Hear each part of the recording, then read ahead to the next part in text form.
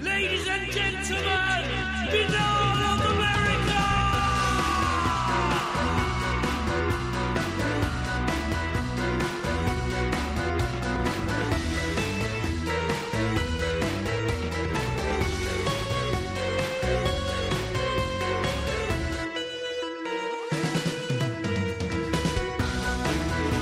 And now, ladies and gentlemen, Binal of America Audio with your host, Tim Binal.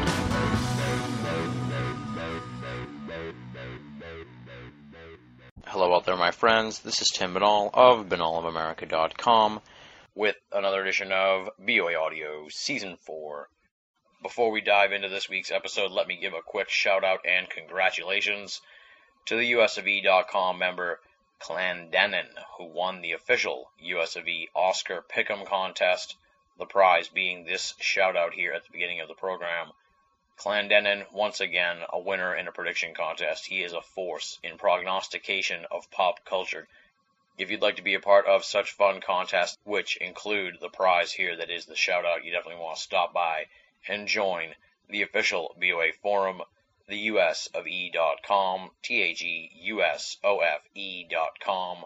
Once again, congratulations to Clendenin for winning the Oscar Pick'em contest. This week on the program, we are joined by longtime friend of BOA Audio, one of the very first guests we ever had on the program, the crackpot historian himself, Adam Gorightly. Adam's going to be talking about his new book, James Shelby Downard's Mystical War. Fascinating piece of work. Really sheds light on a mysterious esoteric researcher from the heyday of conspiracy writing, James Shelby Downard, and rediscovers a number of very interesting and bizarre theories that many of you may not have heard about before, but have been tinkering around in my brain for quite a while after I'd read some of the work of James Shelby Downard's protege, Michael Hoffman. We'll get into all that. You'll know who we're talking about and what these theories are as you listen to the program. Let me give you a little bit of a thumbnail look at what we're going to be discussing tonight. We're going to find out why Adam ended up researching the life of James Shelby Downard, and we're going to hear about his exhaustive quest to determine whether or not Downard was a real person or a literary hoax. This is some riveting and thought-provoking material with regards to the reality of James Shelby Downard. We're also going to cover a number of arcane esoteric stories, the Fatty Arbuckle scandal, how it relates to esoteric symbolism, the much-discussed King Kill 33 JFK assassination theory, which is the brainchild of James Shelby Downard, mystical toponymy, ritual magic, the infamous Babylon Working Group and the stories of their creation of a homunculus, the revelation of method, synchro-mysticism, and a plethora of other really heady esoteric topics. It is definitely an interview that sheds light on some of the paranormal world's darkest corners with the always entertaining Adam Gorightly. For those of you who are unfamiliar with Adam Gorightly, you must not have heard him on the lengthy two-part interview in Season 1. Definitely want to go back and check that out as we discuss some of Adam's earlier work. But if you don't have time for that, let me give you the bio of Adam Gorightly here so you can dive into this week's program. A self-described crackpot historian, Adam Gorightly has been chronicling fringe culture and conspiracy politics in an illuminated manner for more than 2 decades. An active contributor to the zine revolution of the late 80s and early 90s, Adam's byline was a familiar sight in many cutting-edge magazines of the period, where he sharpened his literary teeth, penning articles on the paranormal, conspiracies, and fringe culture. His explorations into these arcane waters eventually led to his first book, published in October 2001, The Shadow over St. Susanna, Black Magic, Mind Control, and the Manson Family Mythos, which has been described as the mother of all Manson family tomes and will soon be reissued for the 40th anniversary of the Manson family killings. This was followed by the November 2003 book, The Prankster and the Conspiracy, the story of Kerry Thornley and how he met Oswald and inspired the counterculture. The first bio of the legendary counterculture figure, chronicling Thornley's amazing and tragic life. Additionally, he is the author of The Beast of Adam Gorightly, Collected Rantings 1992 to 2004, featuring many articles from his formative years in the zine scene and onward into the new millennium. He's been a radio guest on talk shows across the U.S., Canada, and Ireland, and his articles have appeared in numerous publications such as The Excluded Middle, UFO Magazine, Paranoia, Steam Shovel Press, and 424, the largest soccer magazine in Great Britain. You can find out much more from Adam at his website or blog. Let me run them down for you first. The official website, adamgorightly.com, ADAMGORIGHTLY.com. Pretty simple, and if you want up-to-the-minute fresh news and insights from Adam Gorightly, you definitely want to stop by his blog, Adam Gorightly's Untamed Dimensions. The web URL is gorightly, GORIGHTLY.wordpress.com. Pretty simple. We talk a little bit about it at the end of this week's interview. Definitely a fun place to visit and a website I really enjoy stopping by every day to see what Adam has up his sleeve at Untamed Dimensions. Without any further ado, let's rock and roll. This interview was recorded on January 13th, 2009. Adam Gorightly talking about James Shelby Downard's Mystical War on BOA Audio, Season 4.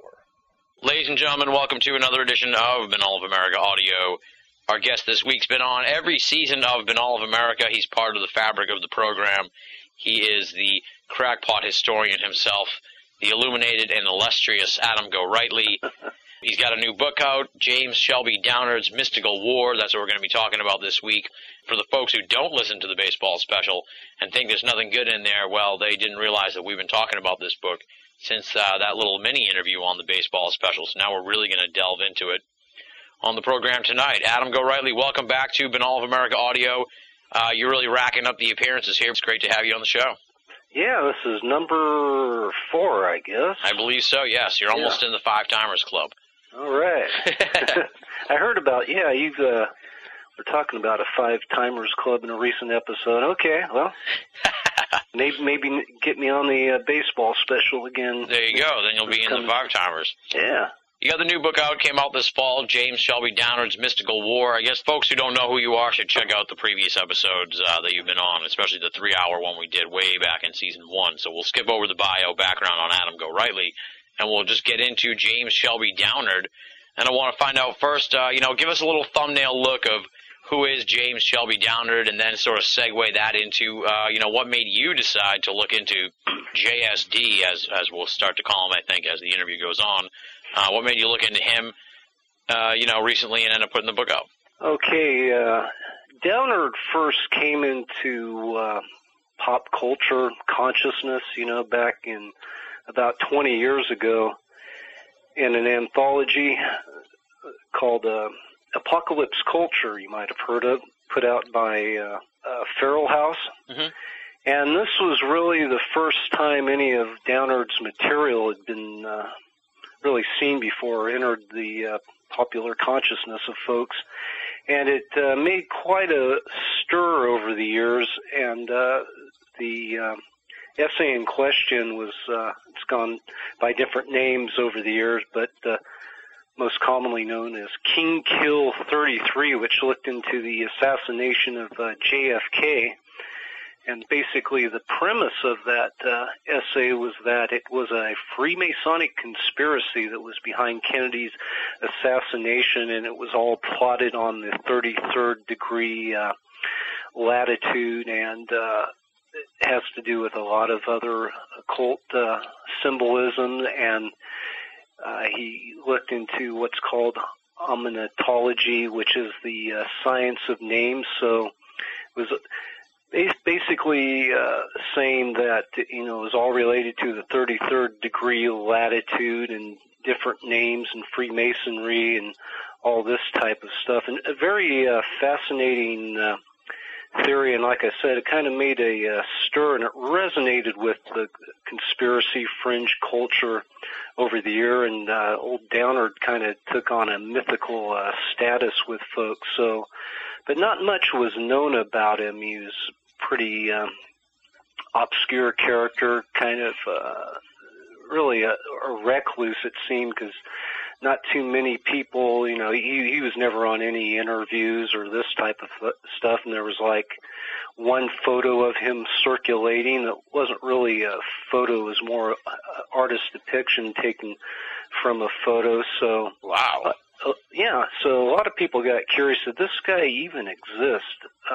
And that speculation was around there that was one of the reasons I looked into it, that some people suggested that Michael Anthony Hoffman, for one, who he wrote King Kill 33 with, along with Adam Parfrey and another writer by the name of William Grimstad, who wrote a couple books, Weird America and Rebirth of Penn, under the name of James Brandon. One popular theory was that these guys basically created Downard, that he was a literary hoax, have you?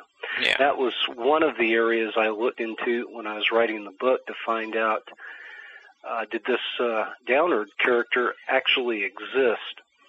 On the background of Downard, in the last couple of years, there's been a autobiography that's came out called The Carnivals of Life and Death. It's the biography of James Shelby Downard.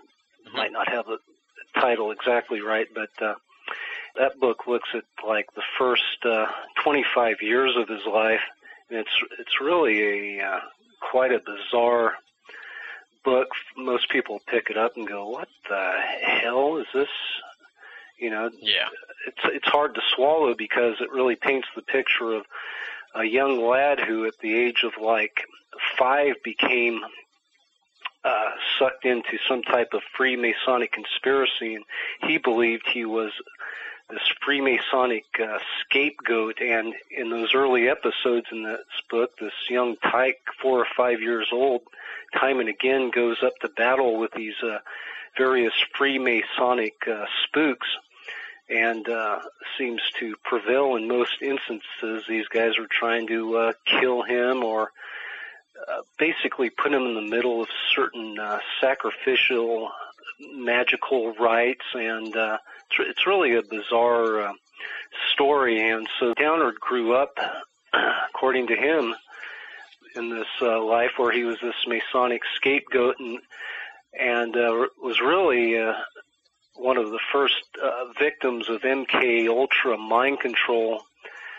before, the name got into the parlance of the intelligence agencies. He said they were using a lot of these MK Ultra techniques on him way back when, and he also said that it was really a lot of the practitioners, these Freemasonic adversaries, they grew out of the OSS, the Office of Strategic Services, which eventually evolved into the CIA.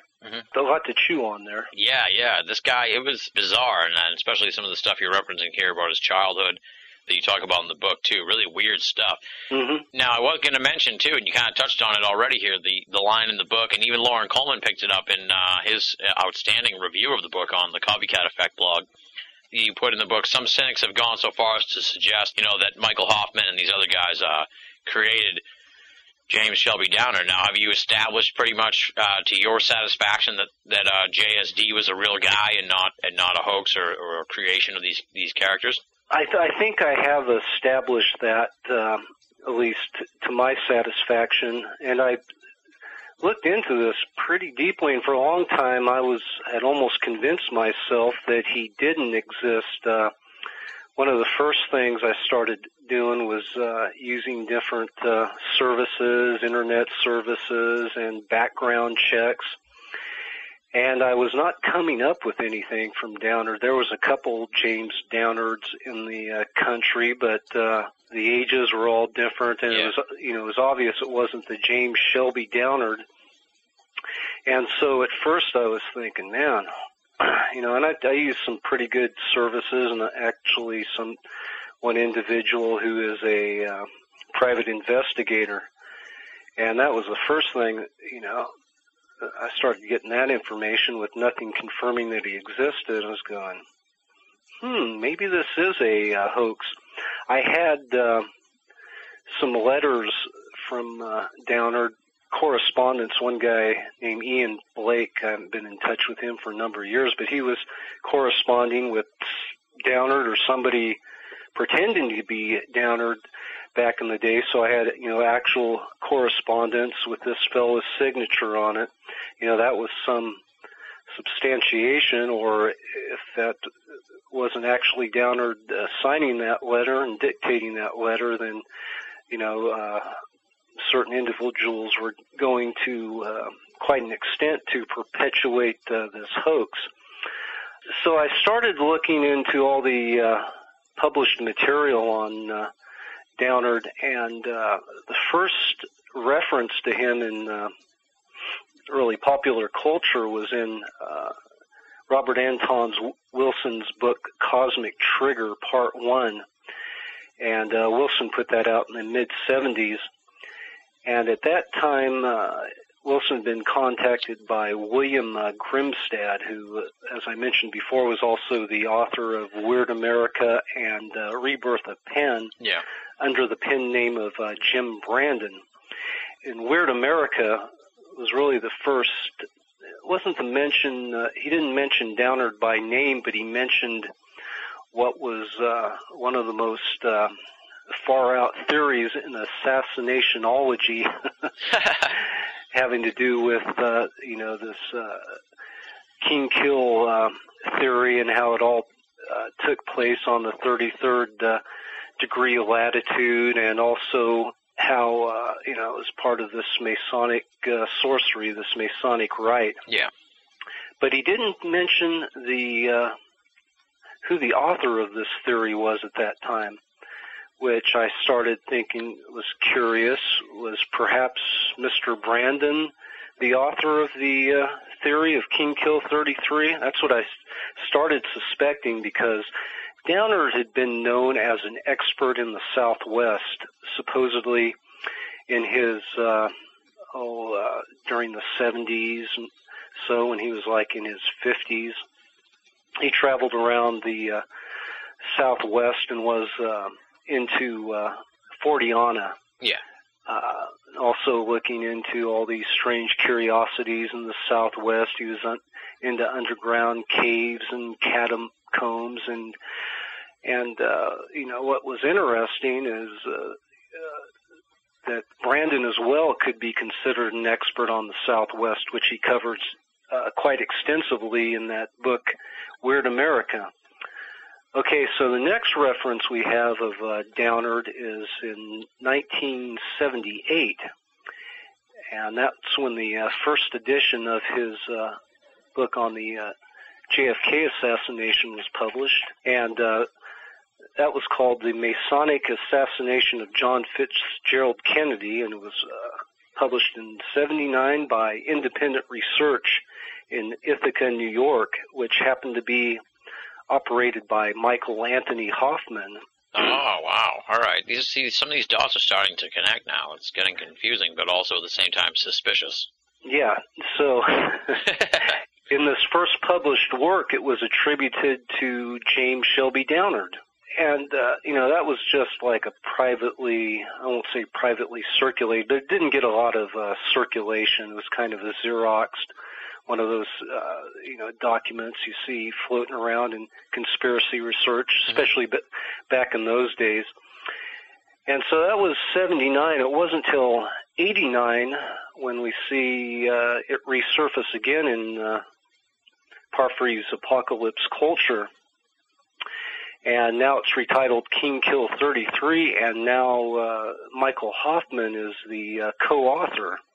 And so I started, wondering, starting to look at this as, did Grimstad and Hoffman were good buddies, and they were presenting, whoever was coming up with this material was presenting something pretty frickin' off the wall sounding, but also attacking the Freemasons for assassinating JFK. And I thought perhaps creating a character like Downard would be a good literary device to explore a lot of these way out theories that could be considered controversial.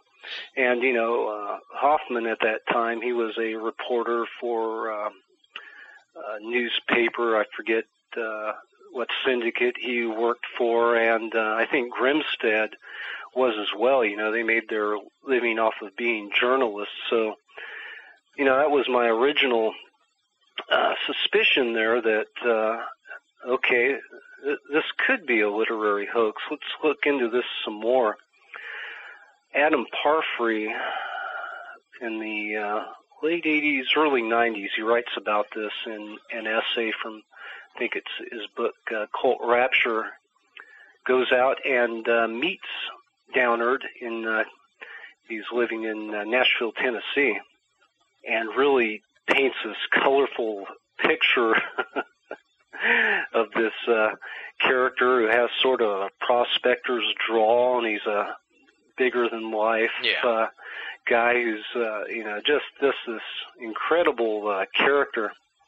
And at that time, Downard, shared more of his story with Parfrey. One of the things was that he was, as a young man, he married a beautiful young lady who apparently was abducted, taken away from him by his Freemasonic adversaries, and they turned this woman into what he termed the Great Whore. They used her for these call to chaos rites and this occult group. It's something like out of Eyes Wide Shut, these sex magic rituals. And one time he discovered a wire sticking out of her ass. Oh, yeah. I remember this in the book. He pulled it out, and it was some sort of biotelemetric device, something that, if you're familiar with Dr. Jose Delgado, was working on these type of remote mind control devices, is how Downard characterized it. This was back in the 30s or so, and these really came to light in the 60s with some of the stuff Downard was doing for the CIA under the auspices of MK Ultra. But as most people will tell you, the common man is usually, what we know is like 30 years behind what's actually going on out there. Yeah, that's for sure.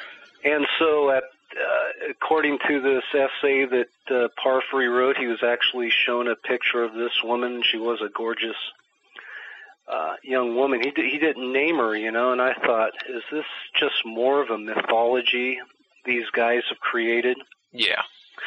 I kept looking into doing internet searches, and I discovered he died in 1998, an obituary came across the internet. This is right at the time when he was really starting to get popular, and these theories about King Kill 33 were starting to resonate, throughout the conspiracy research community, and a lot of people were picking up on this. And he dies, he was born in 1913, died in 1998, so we can do the math, or he's in his 80s or something. Yeah. And this internet obituary comes out, and he says that he died, I believe it was of cancer at the time, and the source was the Ardmore Rite, which was out of Oklahoma, Ardmore, Oklahoma, and the obituary said he died in Nashville, Tennessee.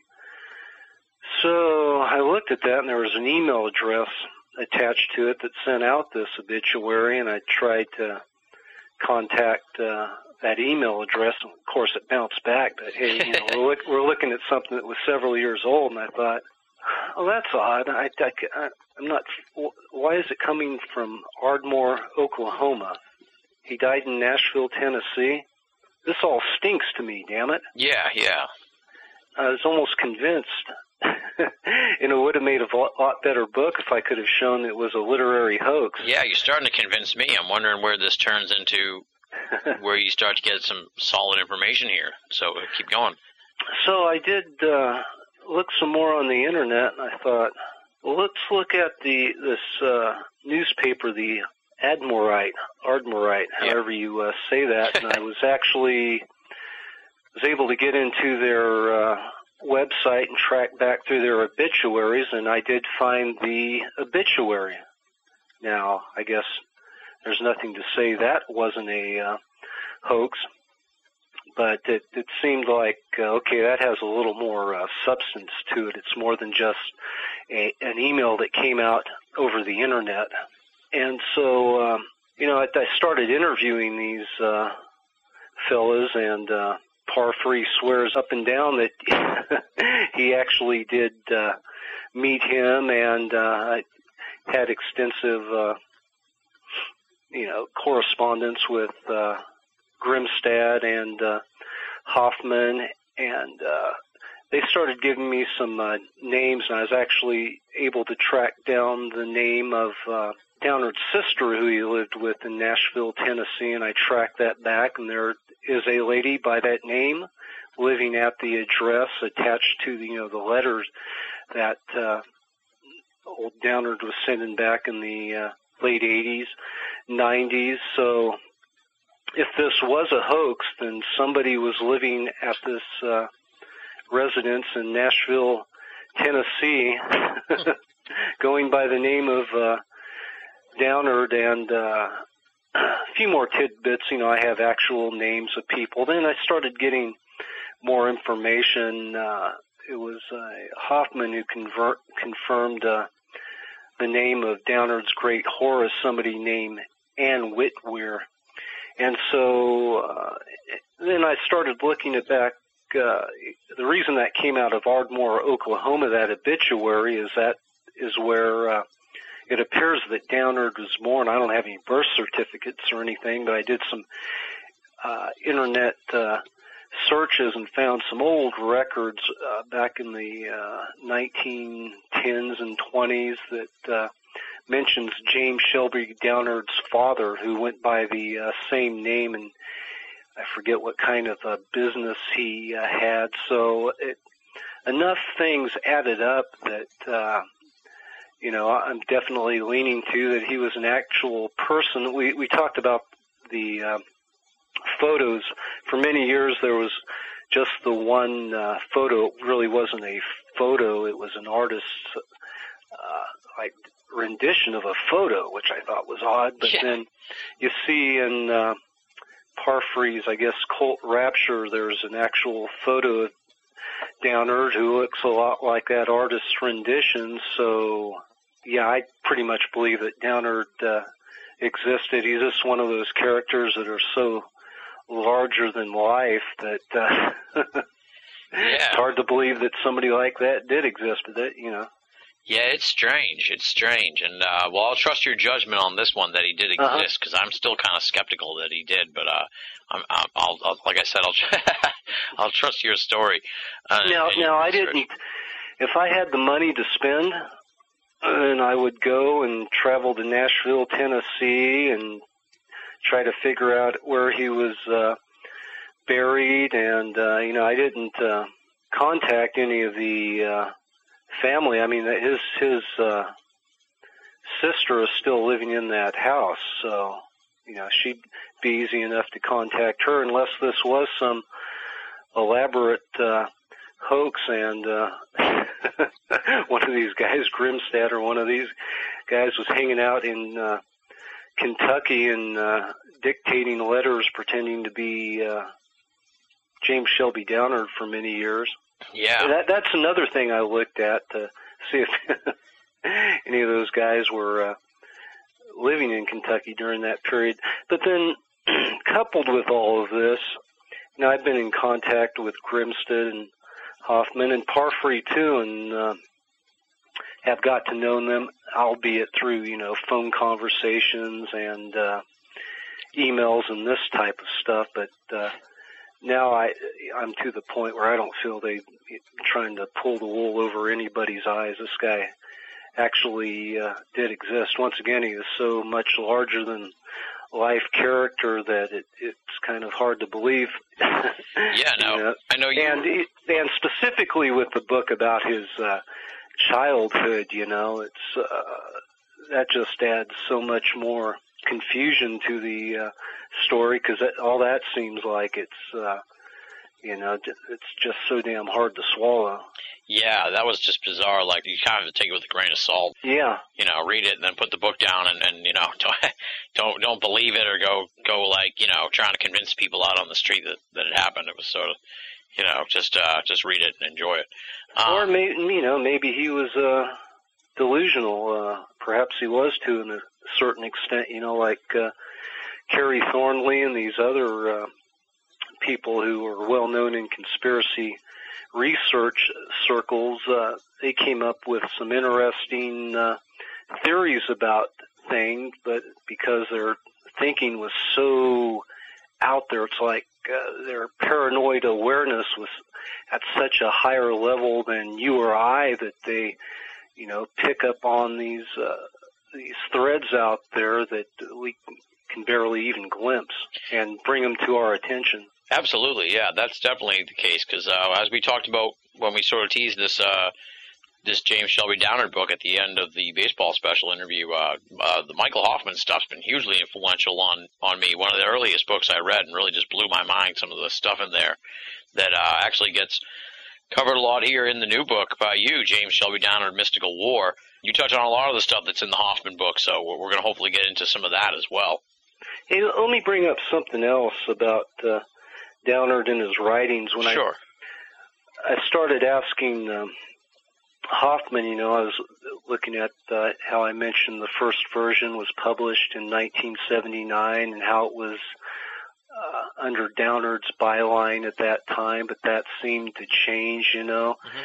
I started questioning him during that period to find out, really, did Downard exist? I didn't ask that question thinking I'd trip him up or something.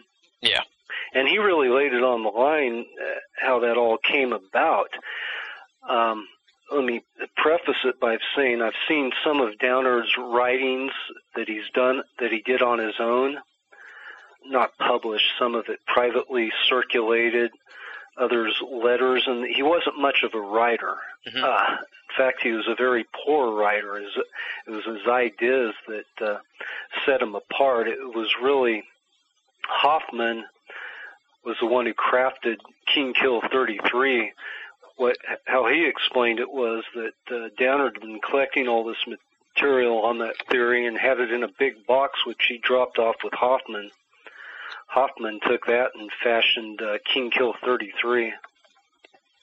Interesting. And so basically took some very crude writings and research material and was able to craft them, and perhaps, I don't know where Downard's theories end and Hoffman's take off and how Grimstead works in all of this, but it was really a group of people, and these guys used to meet on occasion. Those must have been some fun get-togethers, because Downard traveled around the country in a Airstream trailer, and he'd get together occasionally with these guys wherever, the Southwest or Florida, and they would kick around all these ideas. Now, getting back to Downard's crude writings, that was another thing that made me suspect, yes, once again, he was an actual person, or somebody went to such detail in their elaborate hoax to write these very crude materials, which I thought could have been a possibility, but I doubt it. Yeah, well, I guess while we're on the subject of the writings and the crudeness of it, I just wanted to ask also that it seemed like kind of profane in some ways. Some of the, he's using the N-word, he's using, he's calling people the F-word, the other F-word. Mm-hmm. And I was just sort of taken aback by that, because it was like, I know it was a different era and everything, but at the same time, it was like, geez, wow, this dude's like, he's a little out there in his profanity. Mm-hmm. Now, where did you see that at? You quoted it in the book. Okay. Forgot what I wrote about. Yeah, I saw that in some of his letters, but he was, that's another thing about when I talked about crude, I wasn't necessarily talking about some of the language, yes, but he was pretty straight forward about his feelings. I think Hoffman took a lot of that stuff and ironed it out or tempered it, but Oh boy, it's even some of the stuff. I don't even know if we want to use the language on your show. Some of the letters he sent out about different conspiracies going on. I have this one letter. I wonder if I have it handy, where he sent out outlining his conspiracy, and he mentions jungle bunnies in it. And he, to everyone he sent out this letter, if you're going to republish this theory, then damn well better leave jungle bunnies in there. Now, wow. Now, wow. I don't throw out the baby with the bathwater. I don't yeah. condone that type of thing, and I'm not racist, and he definitely was, but along with all the, that aspect of his personality and his writings, he came across some really, important information that resonates with a lot of people. So you got to, take the good with the bad. Yeah, exactly. Yeah, it was a strange part of the whole thing, because he sounds like an admirable guy, and then you read some of that stuff, and you're like, wait a minute, dude, this guy's kind of a monster. Mm-hmm. So it's a weird sort of juxtaposition. Yeah, and I don't know how to. I don't condone or. Oh, yeah, it was like, it's way over-the-top stuff. I mean, we're not even talking about it on the show, really. We're not, so it's not over the top. I mean, we're an internet show, but still. Yeah. It's pretty out there. And one story in the book I wanted to talk to you about that Downard mentions, and has a lot to do with this ritual magic stuff, is the whole Fatty Arbuckle rape case, I guess you could say, from way early in the early 1900s. I don't know exactly what the date is. I'm sure you do, and how it may have been more than just, the sensational celebrity crime of the time, but actually there was some ritual magic sort of thing going on there with names and situations and dates and locations and stuff like that. And Downard talked about that, I guess, in his writings, because you mentioned it in the book, and I want to ask you about it, the whole Fatty Arbuckle thing. So let's talk a little bit about that. Yeah, that was among all these magic rites that Downard claimed were going on to ultimately bring about, the New World Order of all things. Part of it, the lessening of morals and a lot of these magical rituals were using what he called twilight language, kind of imprinting occult or subliminal messages on the mind of the public. And one of these rituals, this Magica Sexualis, as he called it, occurred at the St. Francis Hotel in San Francisco, and the date was September 3rd, 1921, and featured Roscoe Fatty Arbuckle, who allegedly raped the actress whose name was Virginia Rappe. And I have actually a photo of Virginia Rappe's gravesite, which I just took a few months ago, visiting our mutual friend there, Greg Bishop in L.A. It's at that Forever Hollywood Cemetery, which I'd encourage you to check out when you get back there sometime. Yeah, I'll definitely check it out. There's a lot of cool things there, including the Johnny Ramone grave that Nick Redfern has up on his website with Johnny playing guitar. But anyway, back to Arbuckle and Virginia Rappe. Part of this rite, Arbuckle, according to the Hoffman and Downard theory, used a wine bottle which helped produce the must of an elephant, which fulfilled his role as the chubby behemoth. Now, sometimes you wonder where you get all this stuff. Behemoth is equated with Beelzebub quite a bit. It relates to the legend of Beelzebub.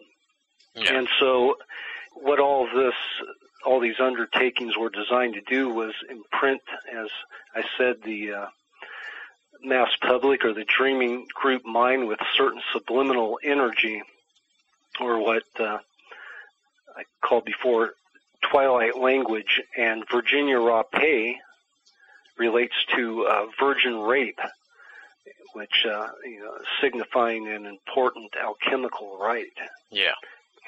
All right, now we kind of already touched on the whole King Kill 33, but let's sort of flesh that out for people who haven't heard about it, and tie that into the whole 33-degree latitude as sort of a sacred line, because I was really impressed how you sort of drew the line there from Dallas all the way across the Southwest into a lot of different cities and areas that were very esoterically important, and it was really bizarre in that respect. So I guess talk a little bit about King Kill 33, and then we'll extend that into the whole 33-degree latitude toponymy, if you will. Okay, first, little glossary of terms here. As I noted on the back cover of the book, it looks into Downard's lifelong battles with Masonic sorcery as an investigator and exposer of the science of symbolism, and also onomatology, which is the science of names, and mystical toponymy, which is the science of places. And once again, Downard, as an expert in the Southwest and traveling across the country, a lot of instances followed this 33rd latitude along, which will take somebody to some pretty interesting places across, particularly across the Southwest, and it ties in a lot of important areas in history, from Dealey Plaza, which happened on the 33rd degree, as well as such venues as Roswell, where the supposed alien crash happened way back when, as well as Alamogordo, where the first nuclear bomb blast tests, atomic bomb tests, were done prior to, during the World War II, prior being dropped on Japan. It also stretches to Charleston, South Carolina, where Scottish Rite Freemasonry was founded. And so these are the type of things that Downard was tying together on that 33rd degree latitude, different place names and events, and how this was all part of a magical ritual. And that's the premise behind King Kill 33, that wherein Downard suggests that a Masonic conspiracy went to, these great links, which I'll outline, to correspond JFK's assassination to what he called the killing of the king, which is in essence a fertility rite.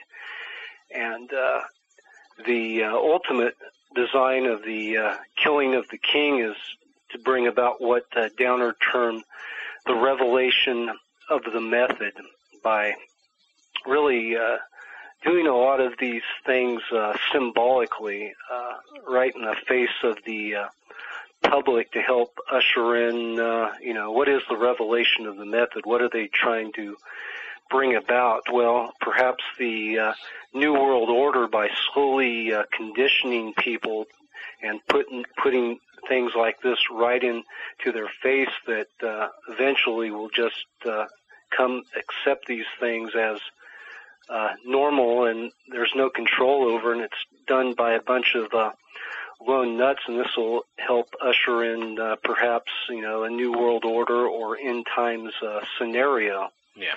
One of the areas that when we're looking at place names, Downard equated the JFK assassination to the Macbeth tragedy, and this fall of Camelot, this whole killing of the king psychodrama.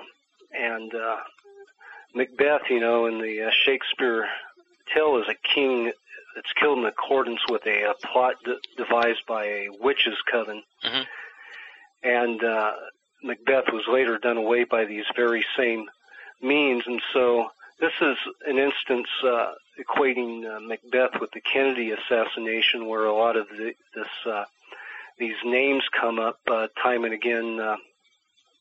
In Scotland, the Macbeth clan has variations on their name, including McBain or Baines. And Kennedy's successor was Lyndon Baines Johnson. All right, that kind of leads into the whole mystical toponymy part of the book, and Downard's research, and something that's definitely resonated in ever since he sort of put it out there. The whole idea of place names and locations and that kind of stuff, and the importance of that in this weird, magical, alchemical world that is really strange. So I guess talk a little bit about the mystical toponymy. Yes, which mystical toponymy, and that's a central theme in this whole Downwardian cosmology.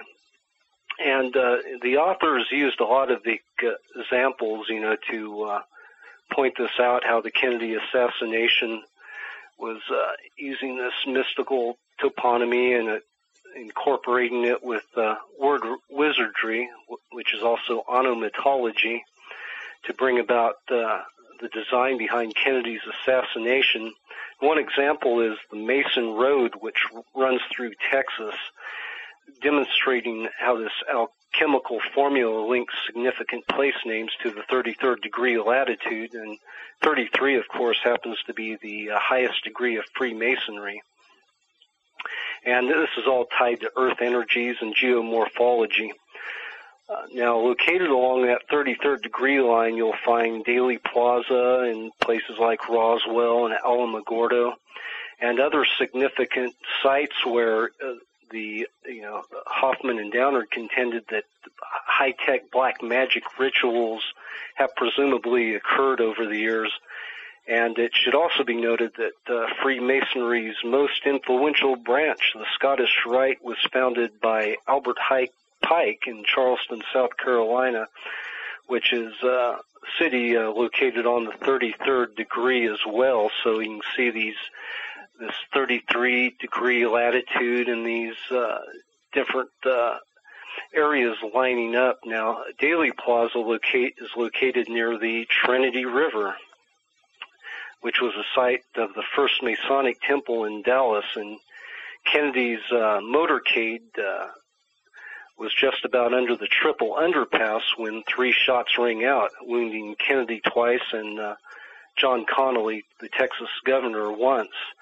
And so we see the number 3 is very important to Freemasonry, not only as the highest degree, but also the number 3 itself, which we'll get into here in a minute. Even the date, 11/22/63, contains some symbolic numerology. Of course, November 22nd, 63 being Kennedy's assassination. So if you take 11 and 22 and add them up, what do you get? 33. So, as I was saying, the number 3 is key in Freemasonry, and it corresponds to death magic rituals, such as the legend of the 3 unworthy craftsmen who murdered Hiram Abiff, the architect of Solomon's Temple, which is huge in Freemasonry. And this is all recorded in the legend of the 3rd degree of Freemasonry. And so in the Kennedy's assassination aftermath, there was 3 tramps arrested in Daley Plaza, which once again is very symbolic. And a lot of people over the years have suggested that these were perhaps covert intelligence agency hitmen. The image of these tramps has been widely circulated over the years, and according to Michael Hoffman, is the key symbol to this enigma of the Kennedy hoodwink. Yeah. One thing was interesting. You're looking at the number 3, and in Masonry, there are 3 mystical steps, or the 3 grand steps that symbolically lead, from this life to the next one, and so that that's part of this magical ritual.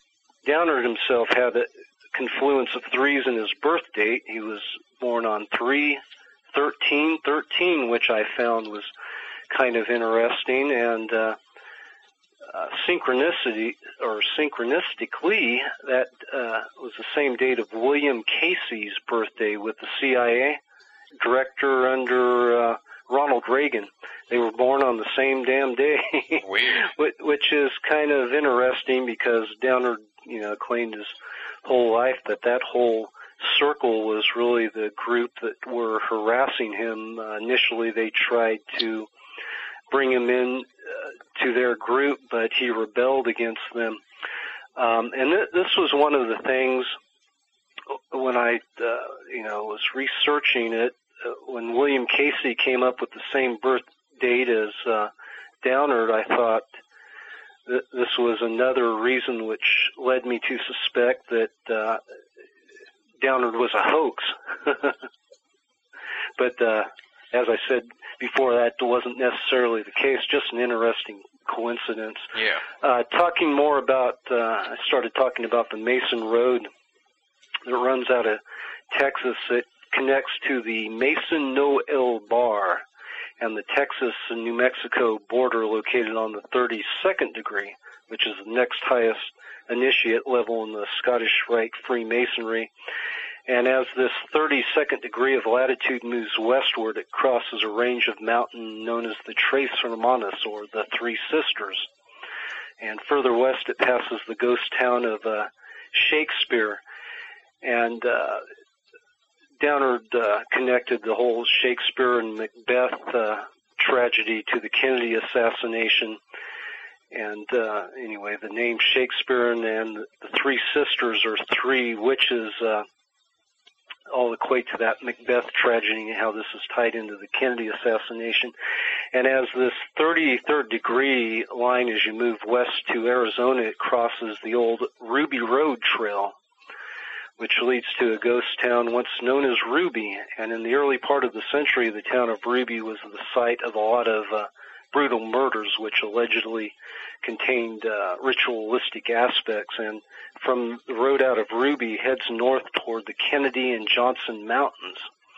And the JFK assassination, these are just more JFK assassination place names stretching across the 32nd, 33rd degrees. Of course, we know that Jack Ruby, played a part in the aftermath of the Kennedy assassination.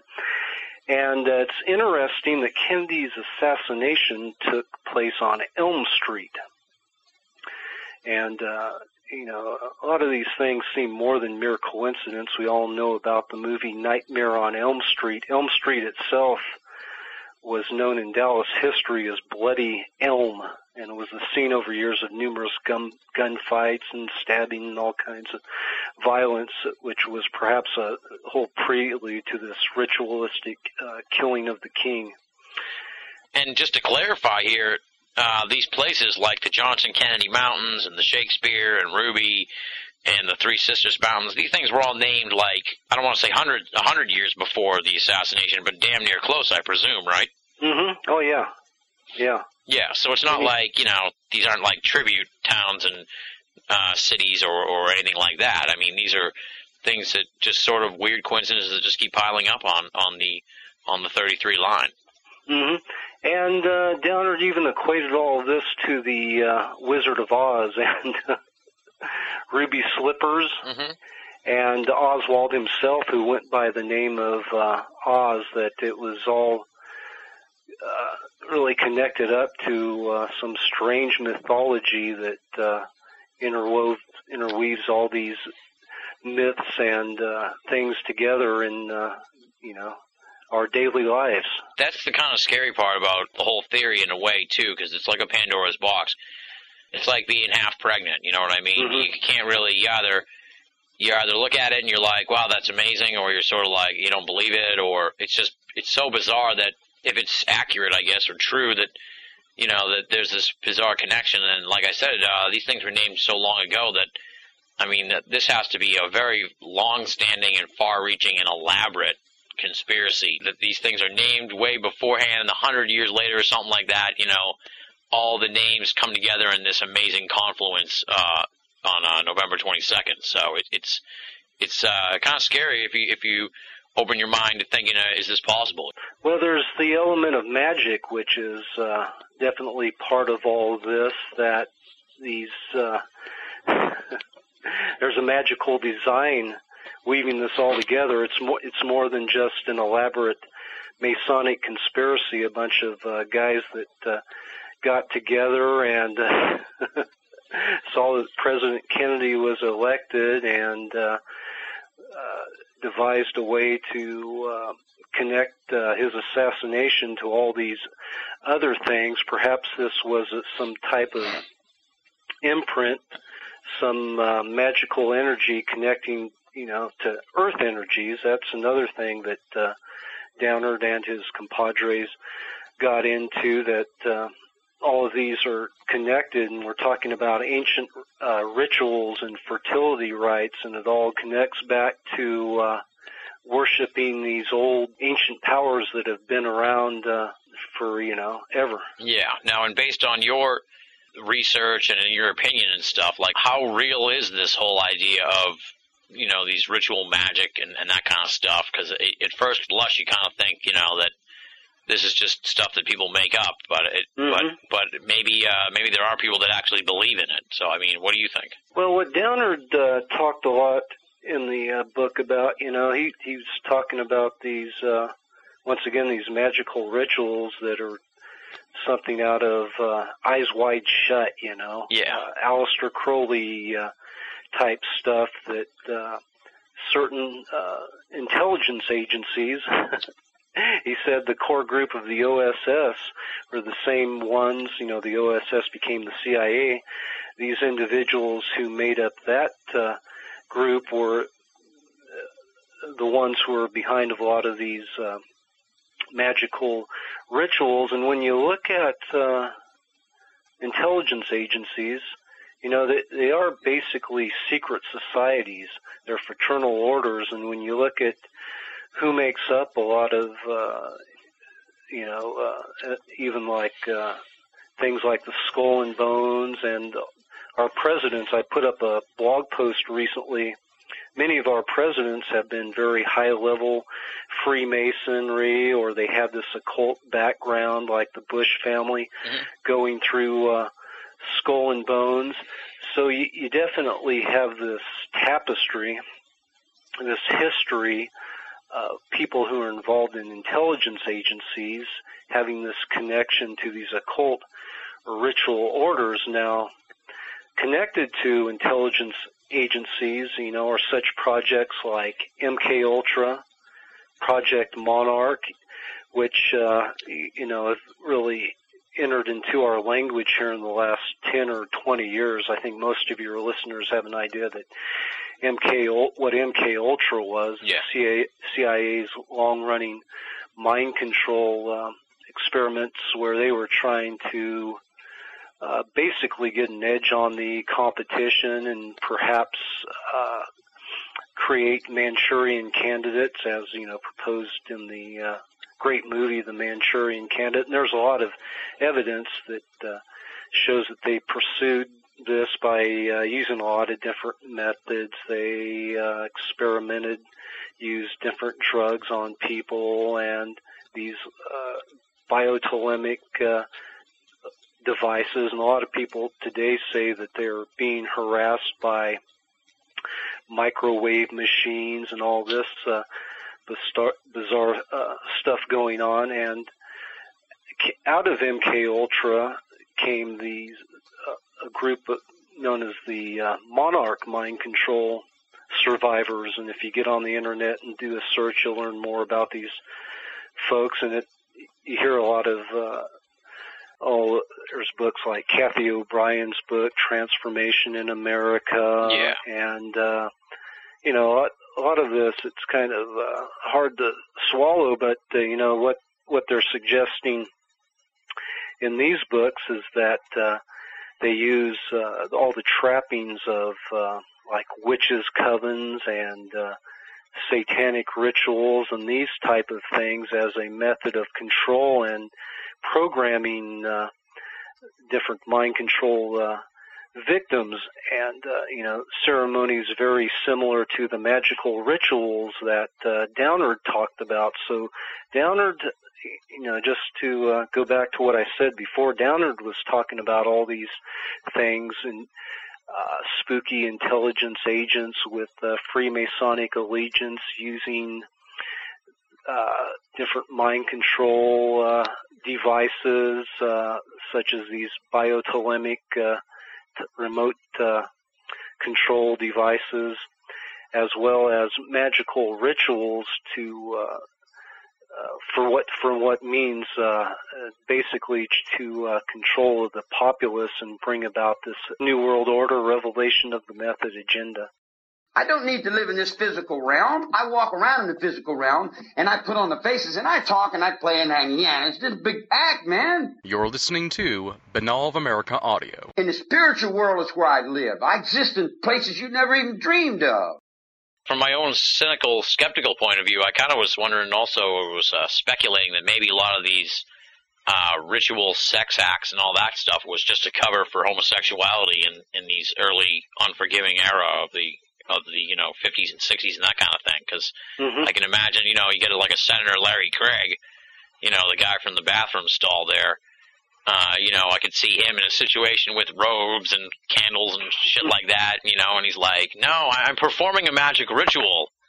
Yeah. So, I mean, in a way, it kind of was like, maybe that's what's really going on here, and they're just like, have to put all these extra layers and shit on it to try and protect themselves because they're high-powered figures and that kind of thing, and then, by adding in all these elements, they add this air of mystery to protect themselves or something like that. I mean, that's just from a skeptical point of view, I guess, that sort of came up in my head. What do you think of that? Did Larry Craig actually say that? No, no, but he should have tried. Maybe that would have worked out well for him. He could have had like a new career as a conspiracy whistleblower or something like that. You're asking me if these magic rituals actually happen. It seems like, there is the trappings with a lot of these stories. Remember the whole Franklin cover-up thing? Yeah, exactly.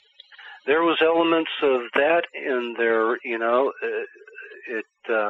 lot of it really had to do, there was some,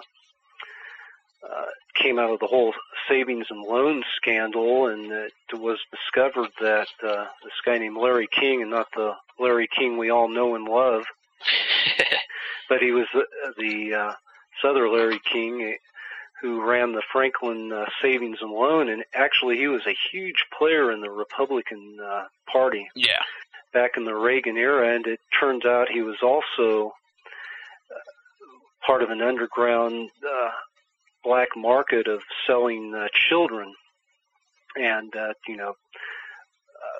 setting up these rendezvous with different prominent people. And once again, the specter at times that comes out of a lot of these stories is that there was this satanic element involved in these things. And what confuses and muddies the matter all the more is that, you have these other mind control survivors who come out and start telling their story, and they're linking together what went on with the Franklin cover-up, but then they're telling more extensive stories of this huge network of satanic groups that are dealing in all this child pornography and murders and this black market of drugs and all these type of things. And even some of the more outlandish tales, like I believe it was Kathy O'Brien that's claiming that Ronald Reagan and Dick Cheney and all these guys are reptilian shapeshifters. Yeah. Seems like sometimes that a lot of these elements are woven into the story to discredit the whole thing, so sometimes it's hard figuring out what's what, separating the wheat from chaff to get to the bottom of all this craziness. But I don't know. Sometimes just the whole I think I touch on this a bit in the Downard book, is about the satanic cult out of Mexico. Yeah, I think so. Yeah, and they basically used all the trappings of Satanism to bring people into their cult for whatever reasons. You're going to get involved in, have some, sex and some cool satanic sex, and also part of it was going out and doing ritual murders, and that they would become empowered by this, that they would feed off the souls they killed, and that would even allow them to have super powers. And all of this is really this, and once they get involved in murders and all the satanic activity, that could be used as blackmail against them as well, and it's a way to indoctrinate them into the cult, but what the real motivation of the cult leaders is a black market drug network or pornography, and that the whole Satanism thing is just a mechanism of control. Yeah, exactly. So that's kind of what I was saying earlier. Like, you sort of brought it all back full circle. Like, it's dangerous, I guess you could say, to read into some of the layers that may be on top when, in fact, it might be a much more benign situation going on, and then they add in all these extra layers. Mm-hmm. So it's interesting to think about. Yeah, just to muddy the waters all the more. That's the paranormal world for you. Mm-hmm. And now the next thing I want to talk to you about here is one of my all-time favorite stories in the world of esoterica. And actually, when I was out in California this summer visiting Greg, we hung out for the day, and we really didn't talk shop all that much because it was the second day we'd hung out. But the one thing that did come up while I was hanging out with him, I wanted to talk to him about, and he really only knew as much as I did because it's such a mysterious and long-standing story, and that's this whole thing involving Jack Parsons and homunculus, which I'm sure you'll explain in a moment, and this jar called Jumbo that was out in the desert that was, it's hard to explain. I'm sure you'll be able to phrase it better, but it's really it's one of the most bizarre stories I've ever heard in esoterica, and that's saying something. The homunculus, Jumbo, Jack Parsons attempts essentially to create a being of some kind using, primordial energies and strange alchemical situations that has been sort of in the underground and urban legend realm for quite a while, at least 40 or 50 years now, ever since those early days in the desert when they were tinkering around with nuclear stuff, and some of the people who were doing the tinkering were people who were a part of this occult world. So let's talk about Jack Parsons, Jumbo, and the homunculus. To address that, we need to talk about Downard's central thesis that went behind it's behind this whole grand Masonic conspiracy, and it all deals with three great alchemical works that are going to bring about this revelation of the methods in the end times. And the first one is the creation and destruction of primordial matter, which you mentioned, and the second being the killing of the King Kennedy. Then the third is the last great Masonic alchemical work will be the making manifest of all that is seen, which is the final act, and we don't know exactly what that final act was. Talking to Adam Parfrey, who was quite a Downard fan and proponent, he thinks it's going to be something nuclear in nature, perhaps nuclear bombs being dropped, bringing about these end times. But getting back to that first great act of Masonic alchemy is the creation and destruction of primordial matter. Downard contended this act really happened at Alamogordo, White Sands, during all the atomic testing that went on there to develop the A-bomb. And that's when that actually happened. Now, let's talk about Aleister Crowley a little bit.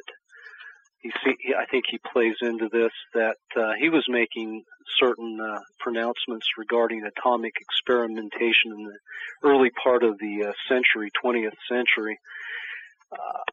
And his Book of the Law got into that all of this would eventually, these atomic explosions, once we started messing around with this type of stuff, would transform mankind and bring about some type of cataclysmic transformation, and would create elemental beings, and would basically bring about an integration of the masculine and feminine attributes, would create a hermaphrodite.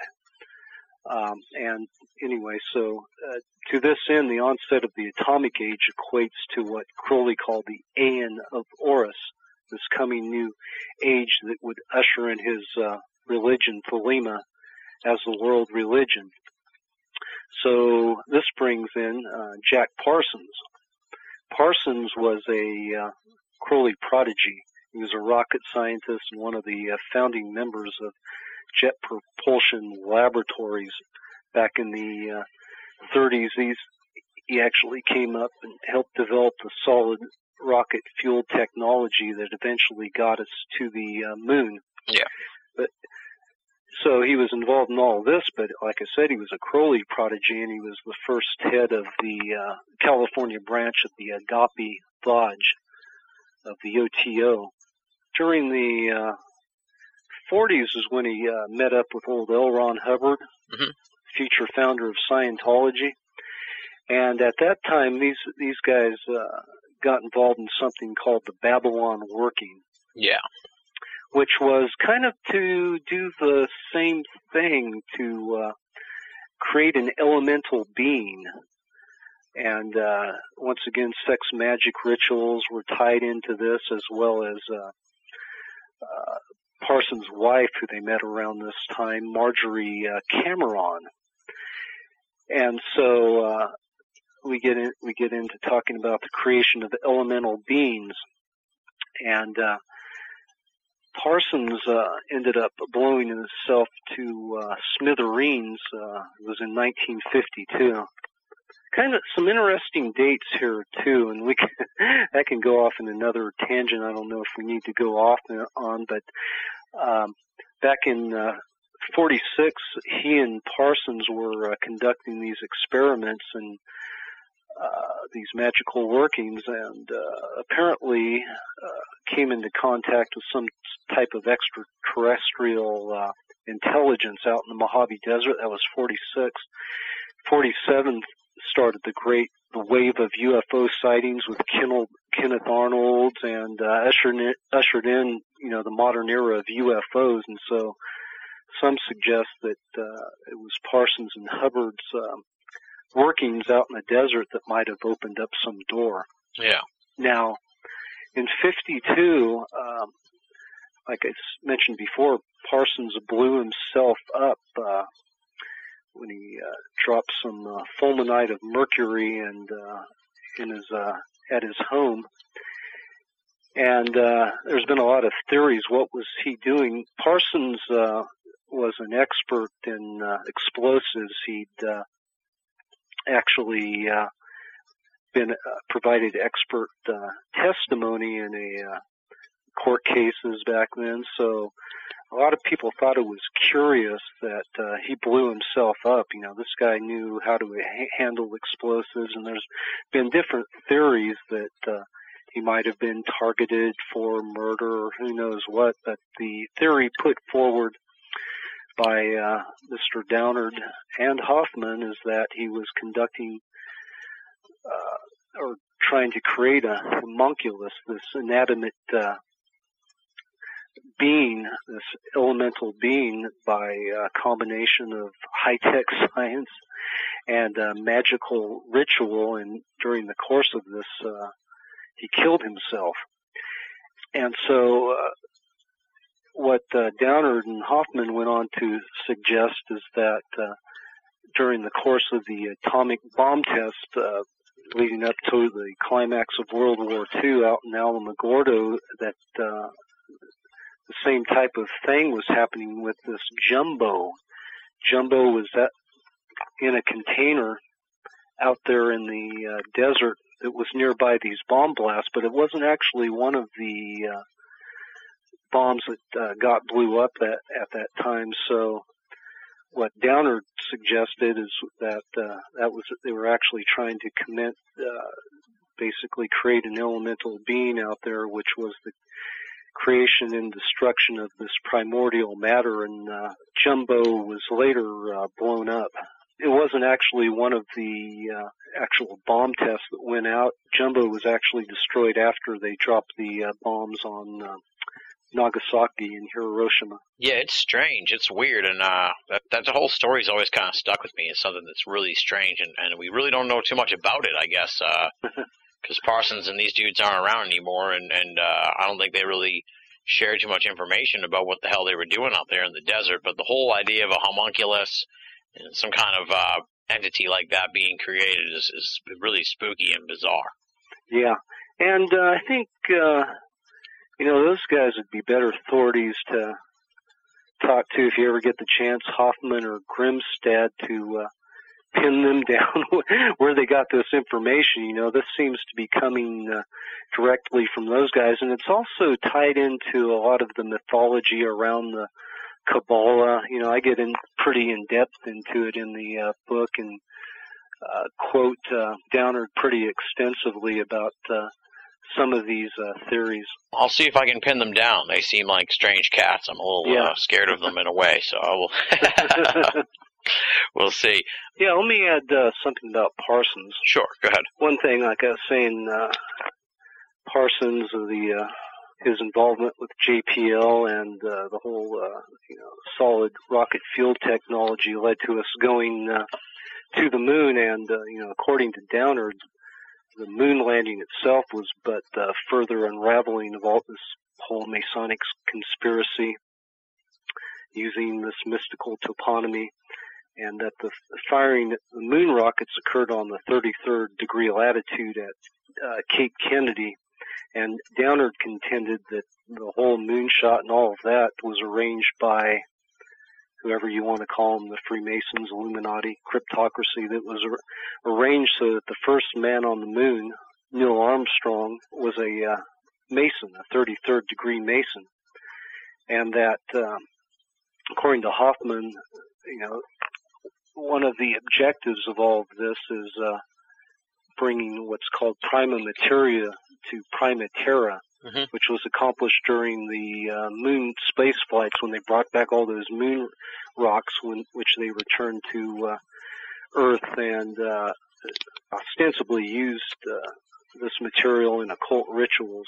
And then the whole revelation of method thing has always sort of fascinated me, because it seems like, as many of the listeners know, I just got into this, I'm approaching, I think I'm in my 5th year here in the world of esoterica, and it seems like that we're in some kind of revelation of method period. So yeah. I guess I'd ask you, with the whole idea of the quickening and stuff like that people talk about, and then of course 2012, that it's just going to get bigger and bigger and bigger over the next 4 years.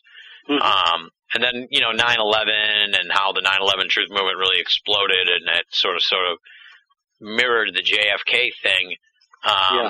I guess it feels like we're in some kind of revelation of method period. So I guess I'll just ask you, what do you think of all that, and the idea that we're heading to some sort of conclusion, and that it may be the conclusion of this long-standing thing that we've been talking about here, this magical, alchemical orchestrating of world events? It does seem like that, doesn't it?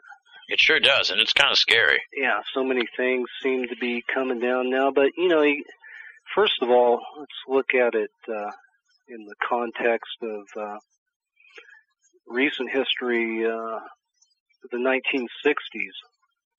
If you put yourself in the middle of a certain period in the 1960s, seemed like the whole everything was going crazy. You had, you had the Vietnam War going on, but you had this whole youth movement that rose up, and you had different anti-war groups, and the Black Panthers and all of this social unrest.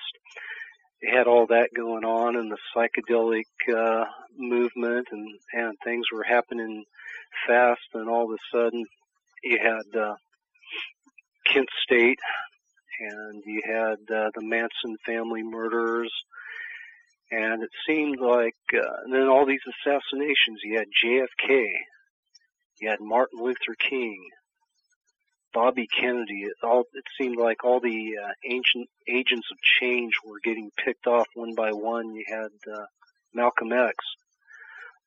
Members of the Black Panther Party were virtually decimated at that time, and I think that might have been a result of COINTELPRO, the FBI operation. But the black movement was virtually wiped out in the late 60s. You had all these things going on. You had a couple of years later, President of the United States had to resign.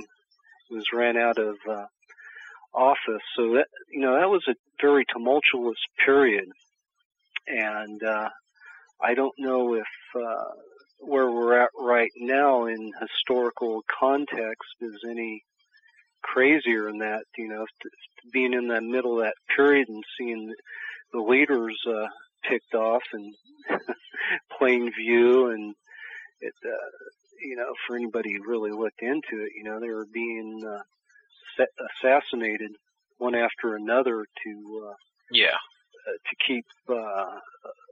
There was some design behind it to either, you know, keep the military-industrial complex going, or, you know, these guys, Kennedy or his brother, were going to bring about some change that the powers that be didn't want to happen. So anyway, I grew up in the 60s during that period, and I don't know if it's any crazier now. It seems that period back then was even more crazier than a lot of the stuff we're going through now, but not to say that that sense isn't in the air that something's going on. You know, there's a script that's unfolding, and it's happening very fast. I mean, just from my perspective, I don't know if it's getting older, but time seems to be flying by.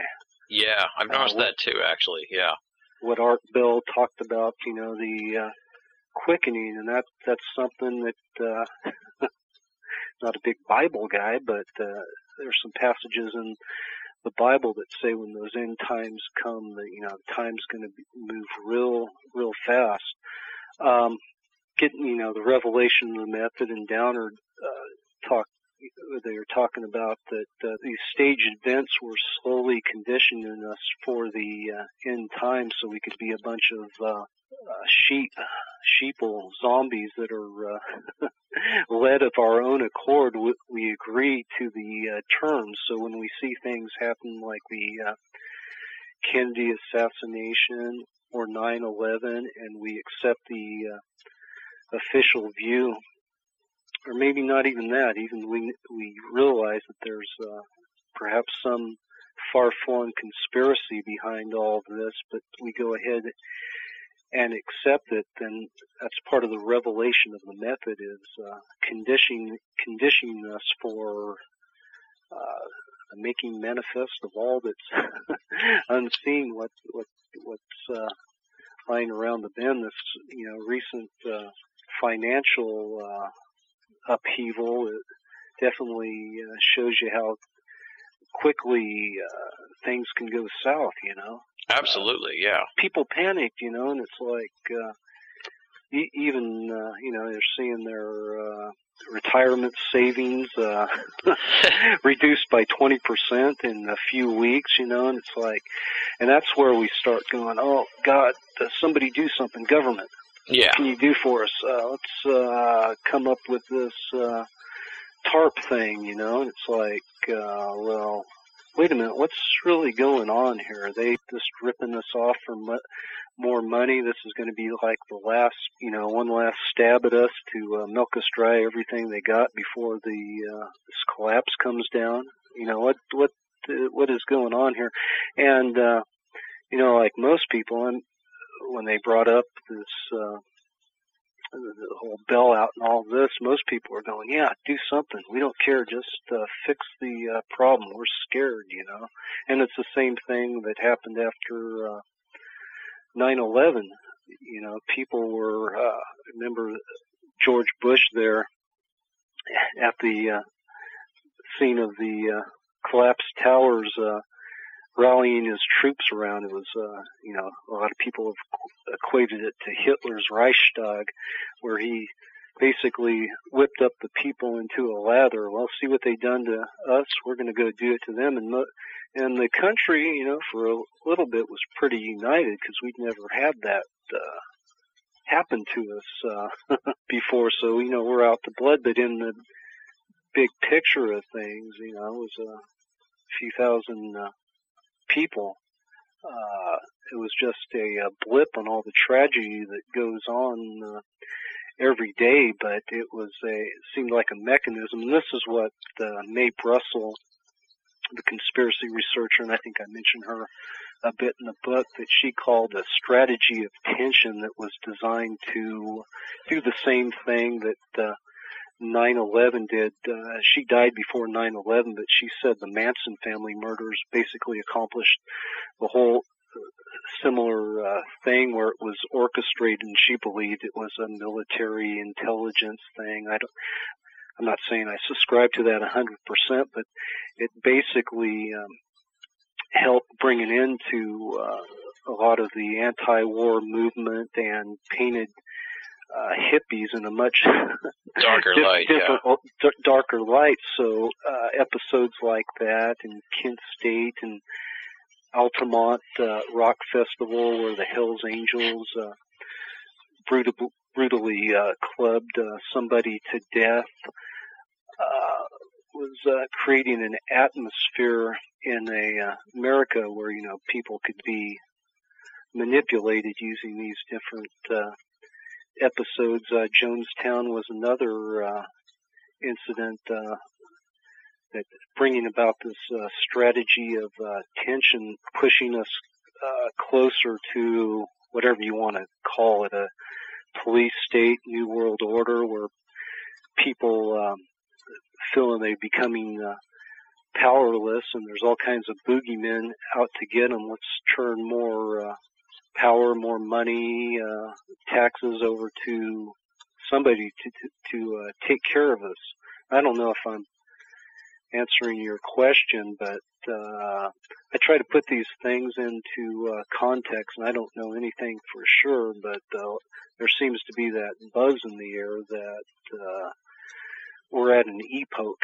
Yeah, that's for sure. And just the recent election kind of just shows how people are sort of yearning for this change, but we don't know what the change is going to be. So, you know, we may be being hoodwinked into, you know, hoping for change, and the next thing you know, we're part of a North American Union and all kinds of crazy shit's going on. So who knows? It's scary. But I think just to sort of go back to what you were talking about, with how the 60s were pretty wild and everything, and were they any wilder than now? Maybe that was the method, and now we're in the revelation part. Do you know what I mean? Yeah. Because I think that sort of the whole 60s thing with the assassinations and then all the events you just talked about, Altamont and the Manson killings and all that stuff, seems like after that, people sort of just like, they just didn't have the same amount of passion about America or life or whatever. I don't know. It sort of sapped the energy out of America. I mean, I wasn't around, you know, I can't really speak to that on a personal level, but it does seem like, you know, things were happening in the 60s where change was in the air, and then all of a sudden all the wind got taken out of the sails. Then maybe that was the method, and then the revelation's coming up now where with the whole influx of information, with the internet and all that stuff and 24-hour media and all these different, just the whole mass of media that's out there nowadays, you know, it seems like that's fueling the revelation part where more people are becoming aware of what's going on, but it also at the same time, even though more people are aware, it seems like we're way too far down the rabbit hole to do anything about it. So, I don't know, I'm just sort of like rambling on my own soapbox of theories and what have you, but that's just sort of how I took the revelation of method, you know, with the obvious, you know, coda that you have to say, you know, if this is all real. Do you know what I mean? We could also be, you know, we also may have just taken too many bong hits in college or something, so we may be looking into it more than we think, but at the same time, if it's true, it does seem like we're at the revelation part of the revelation of method. You know, we'll see what happens, I guess. That's sort of the way this whole esoteric world unfolds. Yeah, and, you know, part of that revelation of the method I was talking about, it's the conditioning of everybody. It seems like the fleecing of America is going on at escalation of all these rip-offs like this Madoff guy. Yeah. How many more of those are there, and at what point do people start, you know, taking out their frustration and anger, and, you know, it leads to civil unrest? That'd be, you know, that's the next step, or we've been conditioned so much that we're just going to there's no fight left in us.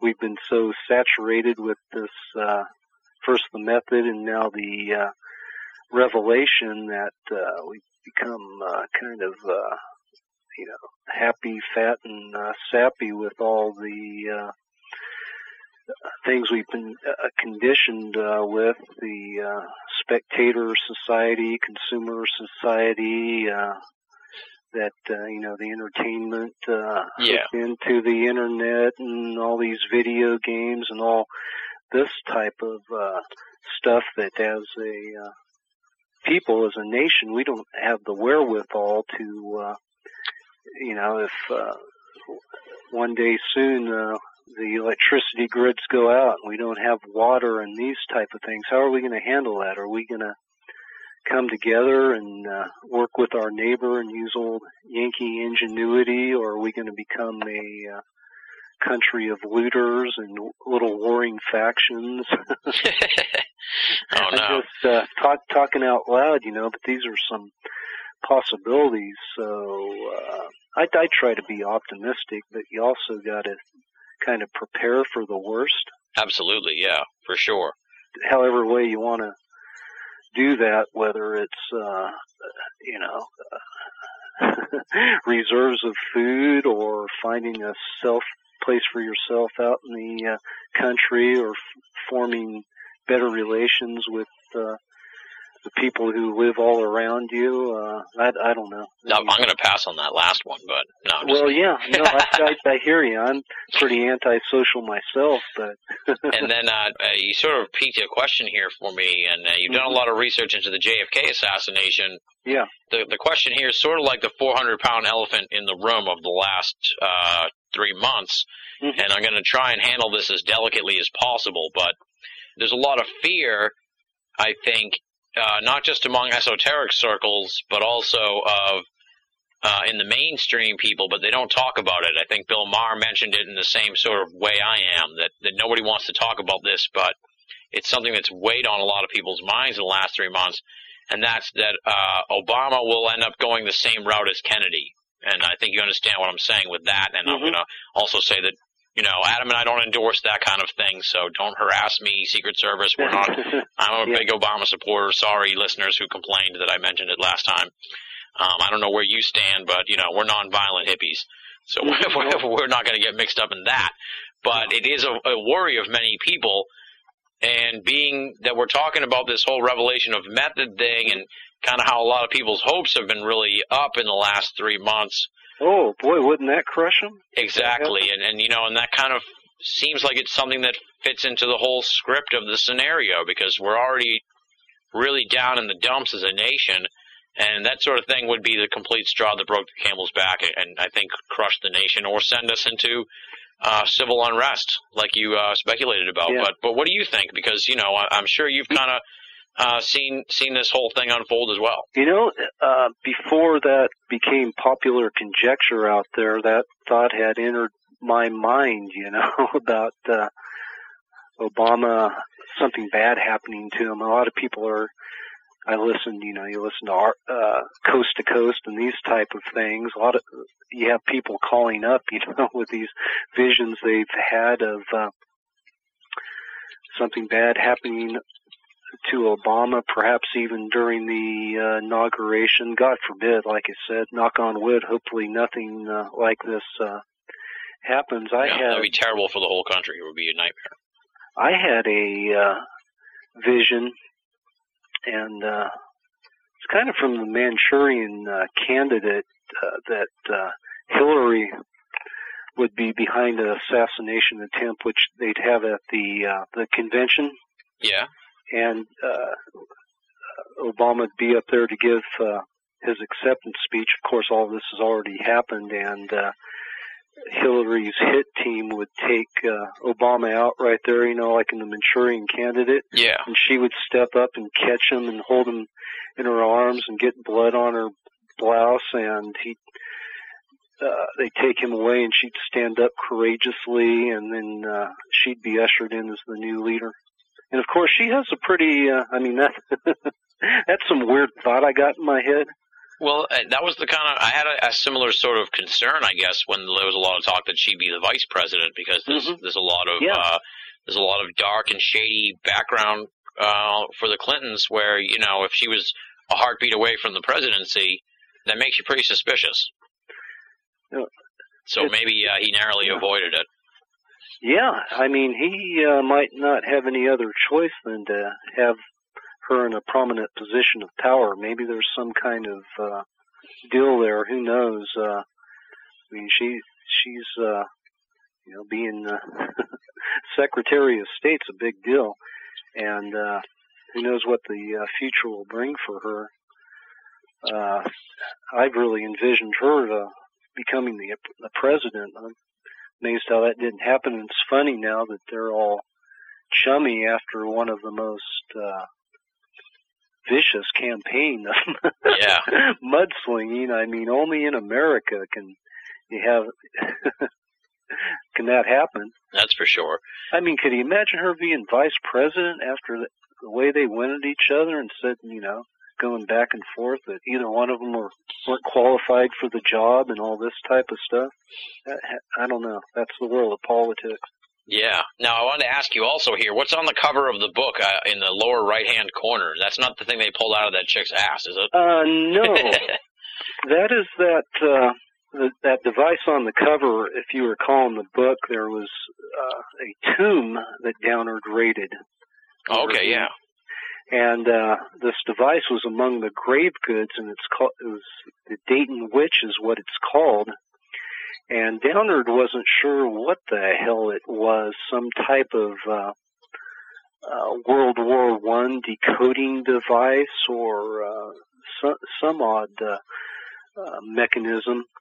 And this is the thing he plugged in, and it started chattering away. Yeah, and okay. This was among other things like some funny money that he came across, and different items that he supposedly contacted Franklin Roosevelt about, and Roosevelt sent the Secret Service to come and look at this stuff, and they took it away. And so this was just some odd device that had some intelligence agency utilization, or some type of way it could be used. Who knows? Yeah, it was weird. I couldn't figure out what it was. So, how did you know what it looked like? Did you just describe it, and then that's how the drawing came about, or was there a picture of it, or anything like that? There's a bit of a description, but this is basically what the artist came up with. Yeah. And when I first looked at the book, I went, what the hell's that? Yeah. Oh, okay, that's the Dayton Witch. And he uses different, really cool cover. It's a guy by the name of John Moore. Yeah, it is a great cover. And he has different elements in there, like the Colt 45, which Downard always packed with him. And in the upper right, you'll see a bottle of LSD and a pyramid with 33, and the butterfly that's a reference to Project Monarch Mind Control. You've been in the field for quite a while, and you said Downard died, I think you said in the late 90s. Did you ever run across him or cross paths with him, or you know, even communicate with him much, before he passed away? No, I didn't. I probably got turned on to his work the early 90s, but by the time I became interested and started gathering material on him, he had passed away. So, I know other people who corresponded with him back then. There's a period of time, I just never got around to trying to contact him, but I was heavy into the zine movement, and that during that period I contacted a lot of quote unquote kooky people, but never Downard. Huh. And then just to sort of wrap up the whole conversation here, like I said, Loren Coleman did an amazing job in a review of the book at Copycat Effect blog. Yeah. And at the end, he sort of lists 15, 16 people that sort of came under the influence, I guess you'd say, no pun intended, of James Shelby Downard. You were included in there, and Bishop. and lots of dudes, like 15, 16 people. That's probably news to Bishop. I'm not. Maybe not so much that they were influenced by James Shelby Downard, like specifically, but sort of by that synchro mystic movement, if you will, which I guess you could kind of throw a lot of these dudes under, especially maybe Bishop back in the Excluded Middle days. Sure, yeah, I see the connection now, yeah. That's became a popular term here recently, synchro mysticism. Mm-hmm. If you do a web search, there's even a blog dedicated to different people with synchro mystical blogs that are tying in together the paranormal, with the parapolitical, paranormal things and synchronicities that have to do with 9/11, for instance. Yeah. There's a lot of references apparently to 9/11 in movies and popular culture before 9/11 happened. And so that's kind of what people who are into synchro mystical stuff are into, connecting all these dots. So yeah, definitely I can see where the bishops of the world would fit into that, as well as, Warren Coleman and Nick Redfern and myself and people working on the margins where it's, it's like our interest in talking about Redfern and Bishop, and myself as well in the UFO subject. We come at it a little bit different angle. Not saying we're doing anything incredibly original, but we come from more of the Killian Valley camp, mm-hmm. where we're looking at the social implications and how it relates, the UFO thing to paranormal phenomenon, perhaps quantum physics fit in there, and perhaps we're as much a part of the phenomena, as the phenomena itself, that we're helping create this reality. That would fall in line, I guess, synchro mysticism, as opposed to dogmatic, nuts and bolts, the disclosure movement, that type of stuff. Oh, those folks.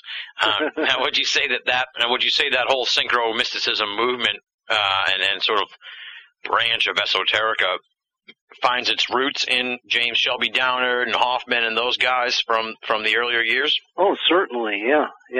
The part of it is looking for symbols and little messages and synchronicities and tying these things together.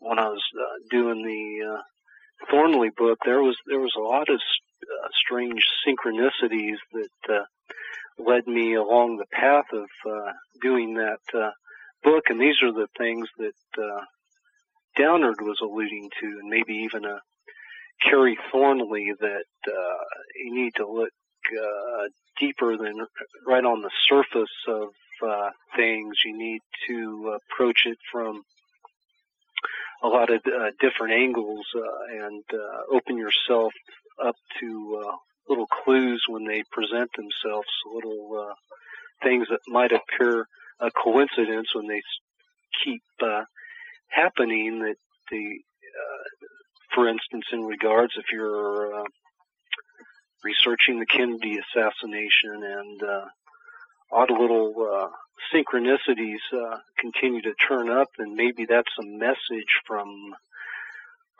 coming from somewhere. Maybe it coming from another dimension. Maybe it's coming from a part of your brain that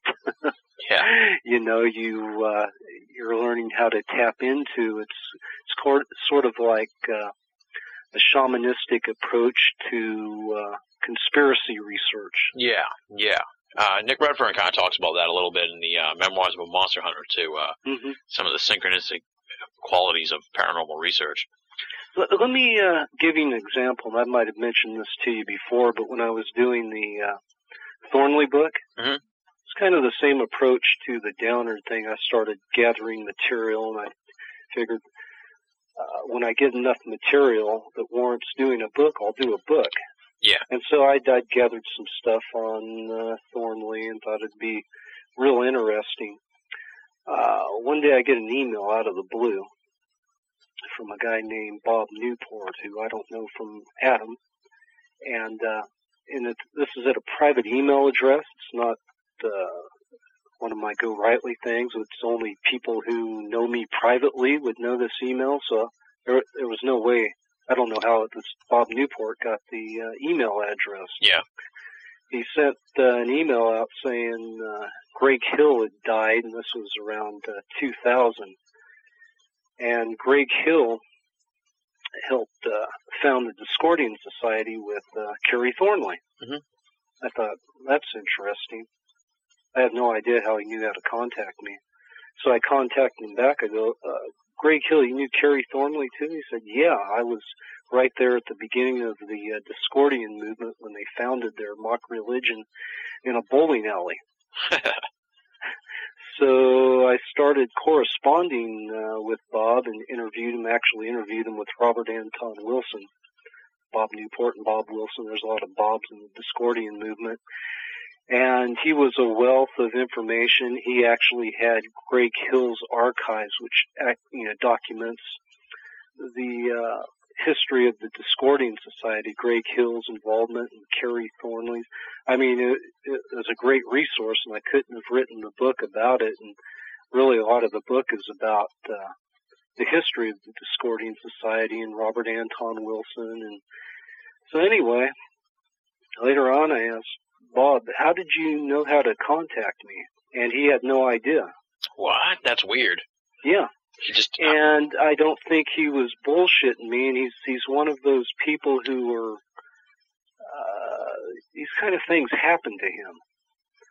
And so that's that magical, synchro-mystical, tapping into synchronicity thing, and that happened throughout the course of that book. It was one thing after another that led me to write it. So that's what I'm saying about tapping into something. If you put a certain energy into something, it'll lead you along that path. And I think that's I'm proudest most of that book, and that's just an example of perhaps you could call it unwitting sorcery on my part.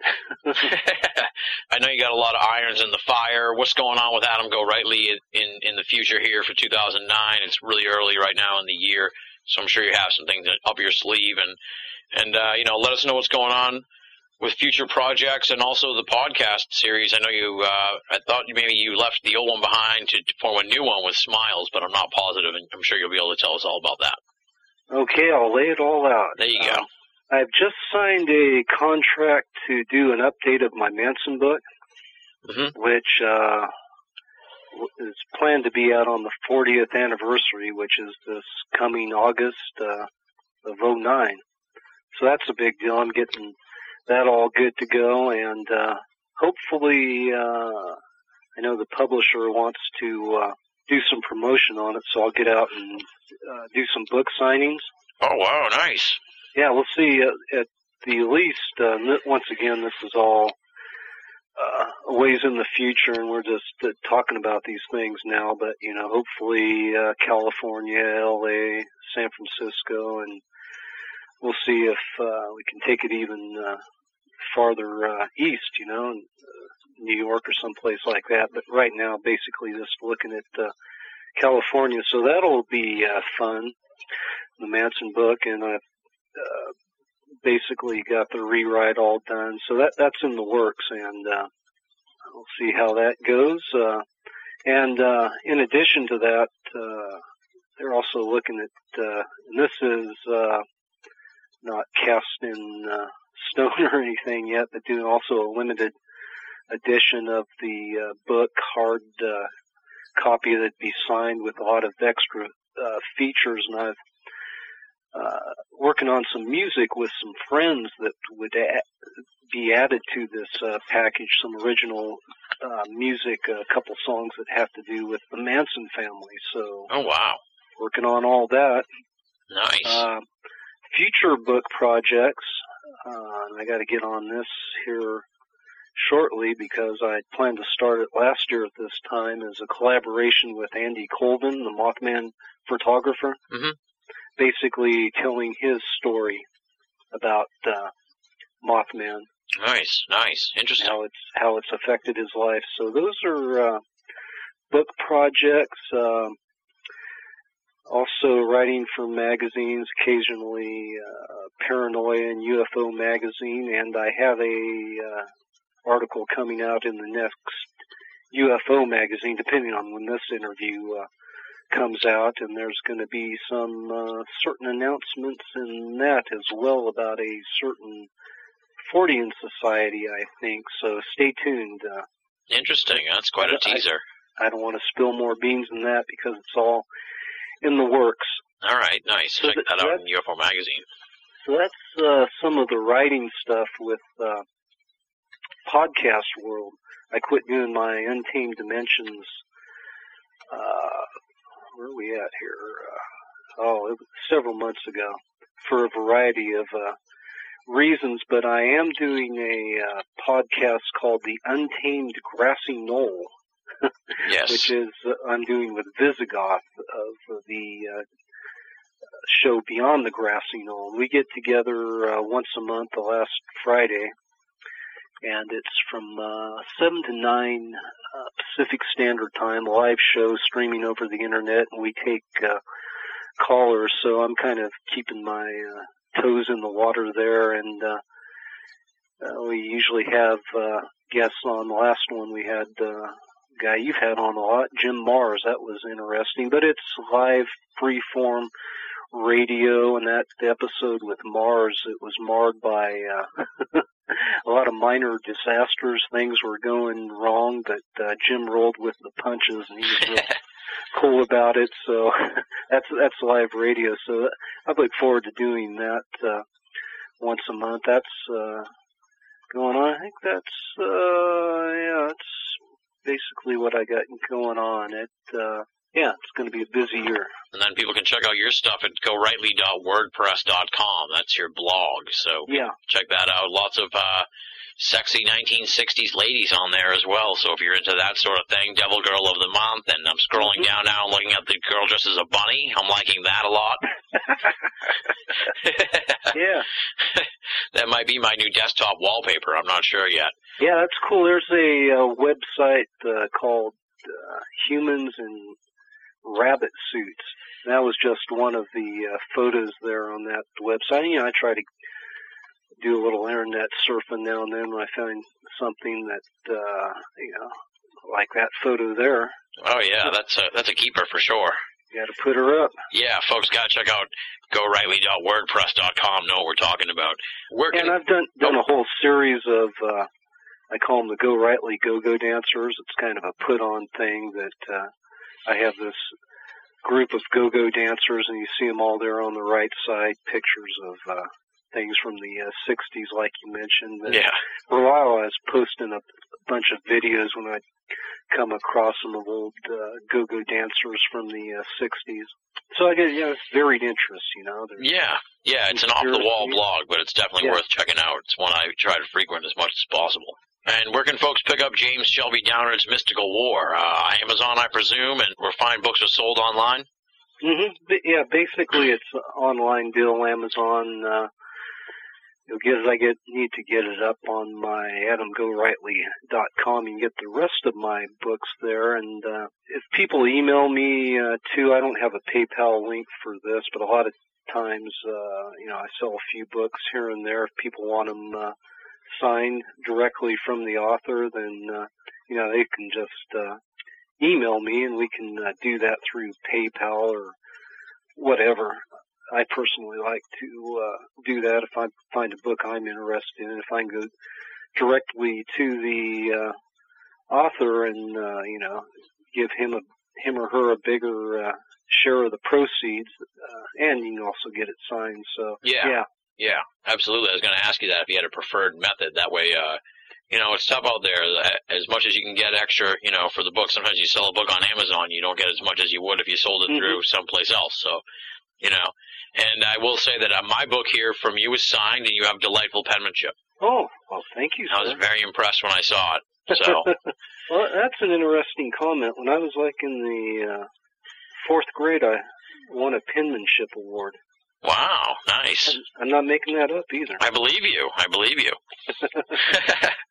Adam, it was great talking to you as always. Very spooky and as the title of the book suggests, mystical material here in James Shelby Downard's Mystical War.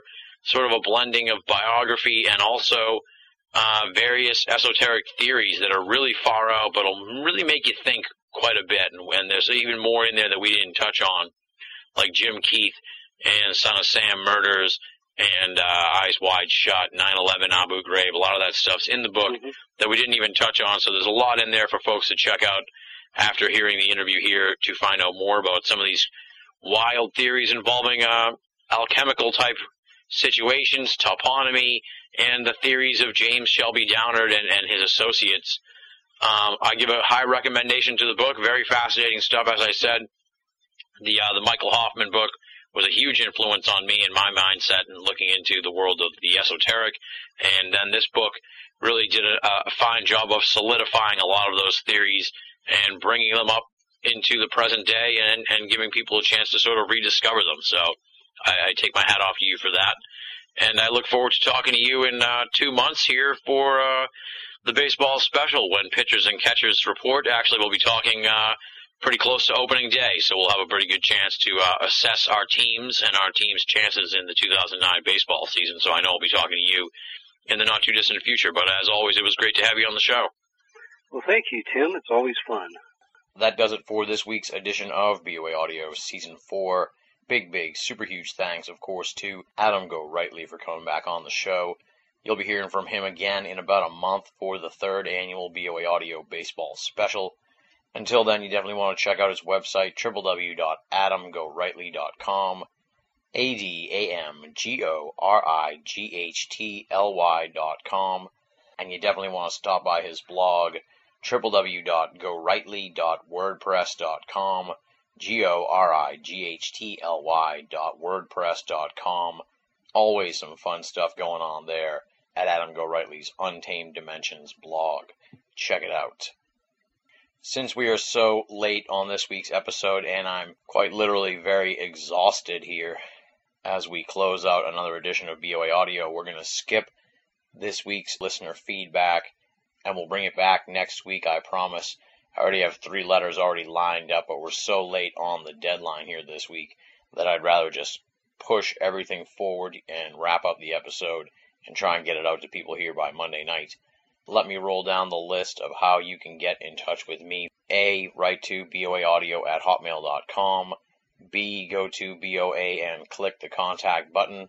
Or C, join up at the official BOA forum, theusofe.com, theusofe.com. Great group of folks there. We'd love to have you at the US of E. So those are the 3 ways you can get in touch with me. Shoot me an email. Send me your comments, your questions, your guest suggestions, your thoughtful critiques, and we'll read them here at the end of the program on a future edition of BOA Audio Listener Feedback. Up next, as always, is the thanks portion of the show. A tip of my cap and a big thanks to the outstanding BOA staff. They are, of course, Leslie, Chiron, R. Lee, Joe V., Tina Senna, Rochelle Hawks, Richard Thomas, Paul Black, and Lasha Seniuk. Monday through Friday, amazing stuff from the BOA staff, top-notch esoteric reading material, thoughtful opinion pieces. You definitely want to check out their columns at Binnall of America. We say it every week, but it bears repeating once again, my friends. Binnall of America is more than just a podcast series. If you're only listening to BOA Audio and you're not reading the columns at Binnall of America, you're only getting half the story. BOA, make it a part of your everyday search for esoteric news and opinion. Now comes the part of the show where I ask you for donations. Every week it seems like we're lamenting the sad state of the economy, and I hear more and more news about people losing their jobs or people just simply desperate to make ends meet. If you're one of those folks, my heart goes out to you. I don't want you to feel guilty that you can't donate to us. I know times are tough for so many of our great listeners. and I don't want you to end up missing a meal or something just so you can donate to Banal of America Audio, so don't do that. But I know there are folks out there that are getting by, okay? They're in a good position here during this financial turmoil. I envy them, and as I said a couple of weeks ago, or last week, I don't quite remember, I hope to get to that point myself in the not-too-distant future, but we're still just getting by here on BOA Audio, and we turn to those folks who are doing okay, and we ask them for donations. How do you do that? That's simple. You go to BOA or the BOA Audio archive page, click the PayPal button, and that'll get you on the road to making a donation to BOA and BOA Audio. No donation is too small, and all donations go towards keeping Banal of America and BOA Audio up and running and freely available for all of our great listeners and readers the world over. Next week on the program, it is another international edition of BOA Audio, just in time for St. Patrick's Day. The program will be traveling across the Atlantic once again, stopping in Ireland for a discussion on UFOs of the Emerald Isle with Betty Myler, president of the UFO Society of Ireland. Betty's going to detail how her organization came to be formed, why it is a groundbreaking group in that country, unique aspects of Ireland with regards to the esoteric, remarkable UFO reports that Betty has collected from recent years, her thoughts on the relationship between UFOs and the Irish government, media, and military, ancient monuments, mystery mounds, forgotten tombs, and much, much more. It's a fascinating, enlightening, and highly entertaining edition of BOA Audio with the president of the UFO Society of Ireland, Betty Myler. That's next week on BOA Audio. Be there or be square. And with that, we close the book here on another edition of BOA Audio. Big thanks once again to Adam Gorightly for coming on the show. And as always, super huge thanks to all of the great BOA Audio listeners. Thank you so much for sticking with us week in and week out here on the program. I hope you've been enjoying the second half here of Season 4. We've got a lot of great episodes in the pipeline for you that will be rolling out on the website in the weeks and months to come. Stay tuned for those. Until next time, this is Tim Banal, thanking you for listening and signing off.